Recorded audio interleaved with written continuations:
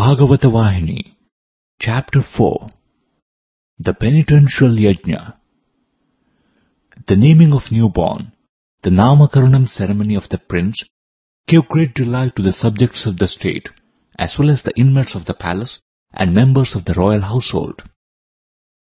But Yudhishthira, the eldest of the Pandava brothers, felt that something more had to be done. He was not content with the joyous festival alone. So he called for an assembly the same evening of all the elders, the scholars, the pundits, the subordinate rulers and leaders of the people.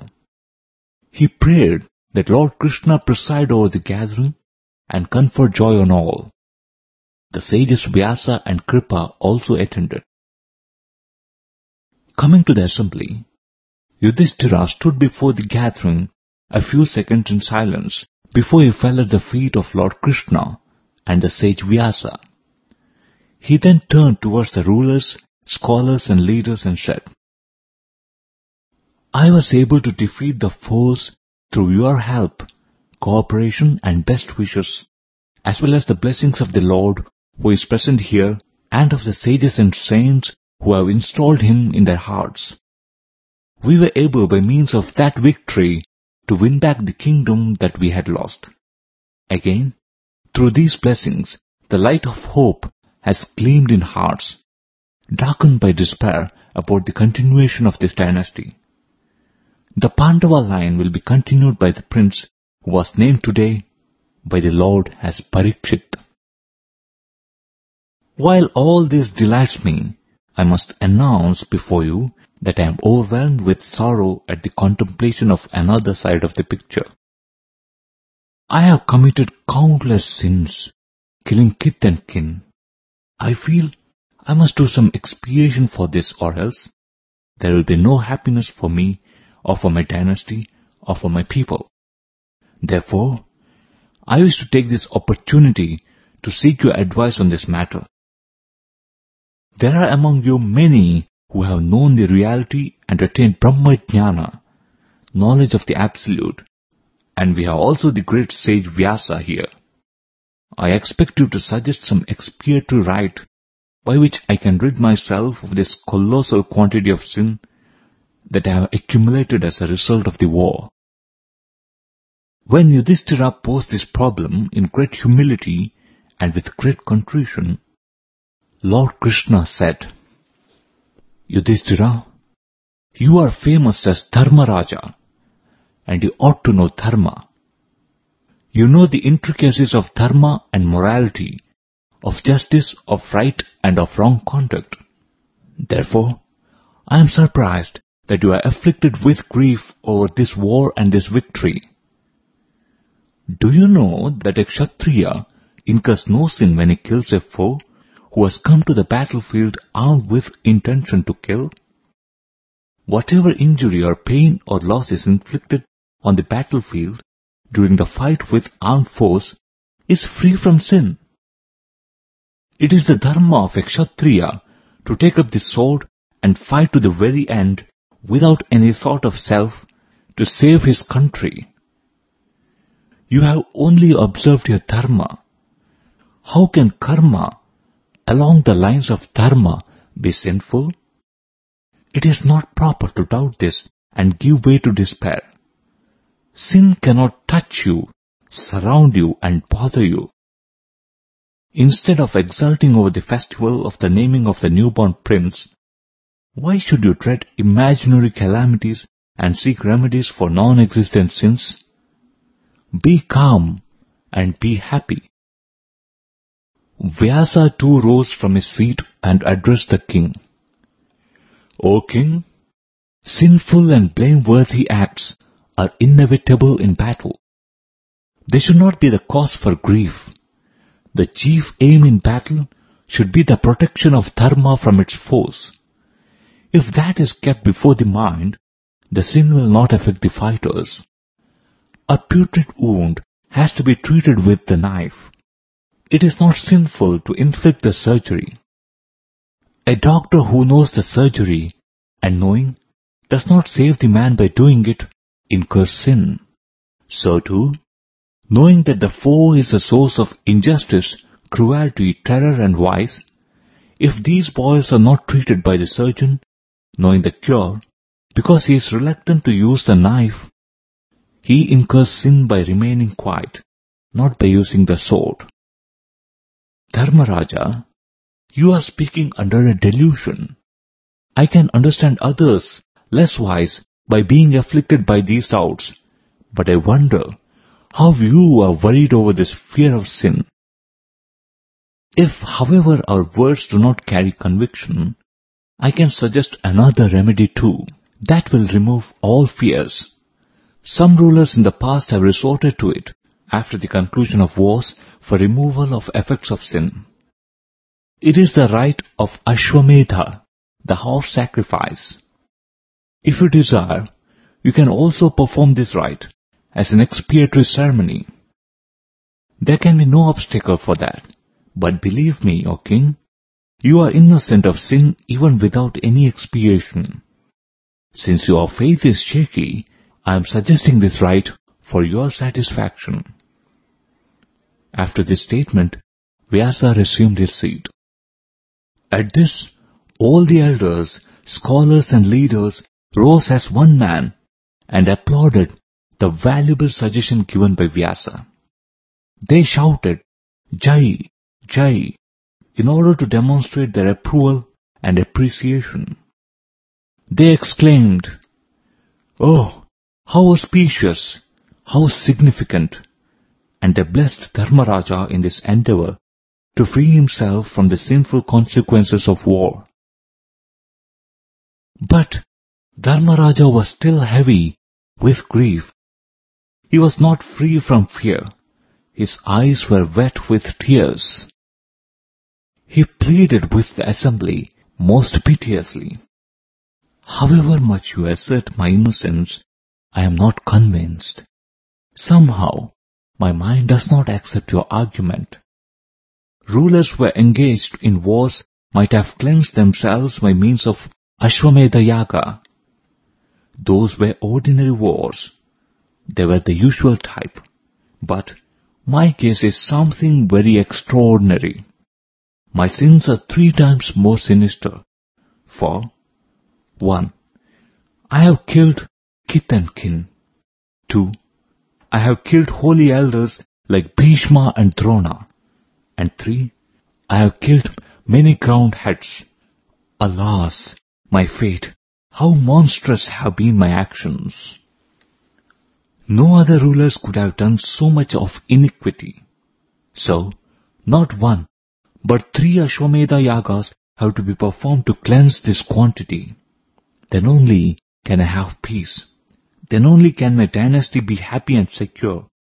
Then only can the administration of my kingdom be safe and meritorious. So, this must be kindly accepted by Vyasa and other elders and sages. When Yudhishthira spoke thus, tears dropped on his cheeks, his lips quivered with sorrow, his body was bent with remorse. Seeing this, the heart of every sage melted with pity. The subjects of the king were moved in sympathy. Vyasa and even Vasudeva were affected. Many Pandits shed tears without being aware of it. The assembly was struck dumb with astonishment. All knew in a flash how soft the heart of Dharmaraja was. The brothers too, Bhima, Arjuna, Nakula and Sahadeva, were standing with folded palms in reverential humility, awaiting the word that will assure relief from the Lord who was in the presidential seat. Then, the assembly with one voice approved the 3 Ashwamedha Yagas to relieve the distress of Dharmaraja. One sage gave expression to the opinion of the assembly. He said, We shall not stand in the way of your desire. We accept it wholeheartedly. We shall celebrate the yagas in the best Shastric way until the final rites. For we seek peace of mind for you more than anything else. We are prepared to do anything which will give you satisfaction, O king." This was acclaimed by everyone in the gathering. Hearing this, Dharmaraja said, "I am indeed blessed. I am blessed indeed." He gave his grateful thanks for the promised cooperation. He walked towards the place where Krishna and Vyasa were seated and fell at their feet. He held the feet of Krishna and pleaded, "O Madhusudana, didn't you hear my prayer? Didn't you witness my grief? I pray that you grant your divine presence at the coming yaga, that you ensure me the fruit thereof, and save me from this burden of sin." Lord Krishna smiled and lifted him up from the ground before him. He said, "Dharmaraja, I shall certainly answer your prayer, but you have taken upon your shoulders a burden as heavy as a range of mountains. This yaga is no small affair. Moreover, the performer is a celebrated king, Dharmaraja. That means it has to be celebrated on a scale befitting your status. I know that you have no wherewithal for this very expensive undertaking. Kings derive money only from their subjects. To spend on a yaga, the money squeezed out of them is not desirable. Only well-earned money can be used for such holy rites. Else it will bring evil instead of good. Nor can your subordinate rulers come to your help, for they too have been miserably impoverished by the late war. So, it is clear they have nothing to spare. Aware of all this, how could you accept to celebrate 3 Ashwamedas in a row? I wonder how you found such audacity in spite of these adverse conditions. And you have already announced it publicly in this great and distinguished gathering. You did not give me even a hint about this costly idea. Then we could have thought out some plan. Well, it is not too late. We shall take a decision after some more deliberation. It does not matter if some delay is caused." Dharmaraja listened to these words of the Lord and laughed a hearty laugh. "O Lord, you are playing a drama with me, I know. I have never decided upon an act without deliberation, nor have I worried about money or the wherewithal. When we have a guardian, you, with inexhaustible grace, why should I worry about anything? When I have the Kalpataru in my garden, why should I worry seeking roots and tubers? The all-powerful Lord, who has been guarding us all these terrible years as the eyelids guard the eye, will not give us up at this juncture. For you who can whiff huge mountains into dust, this little pebble is no problem at all. You are my treasure, my treasury. You are the very breath. Whatever you may say, I will not hesitate. All my strength, all my wealth is you and you alone. I place all my burdens, including the burden of state and this new burden of 3 yagas at your feet. You can do anything you like. You may value my word and carry out my intention, or you may discard it and cancel the yagas. I have no concern. I am equally happy whatever you do. O Lord, it is your will and not my will." Of course, with the Lord who resides in the heart, no special pleading is needed. The Lord melted. He lifted Dharmaraja and helped him to stand. "Dharmaraja, I just spoke to test your faith and devotion. I wanted to show to these subjects of yours how strong is your faith in me. You need have no worry of any score. Your wish will be fulfilled. If you follow my instructions, you can procure very easily the money needed for the celebration of the yagas. You can get it without harassing the rulers and squeezing the subjects." On hearing this, Dharmaraja was delighted. He said, "O Lord, we shall honor your command." Then Krishna said, "Listen, in bygone times, a ruler named Marut performed a yaga in a style that no one since then could approach. The hall where the yaga was celebrated, along with every item connected with it, were of gold. Gold bricks were given away as gifts to the priests who officiated. Golden images of cows were given instead of cows, and plates of gold were distributed instead of lands. But the Brahmins were not able to carry them home, and so they took only as much as they could lift and carry.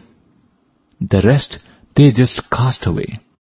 Those pieces of gold are now available in large quantities for your yagas.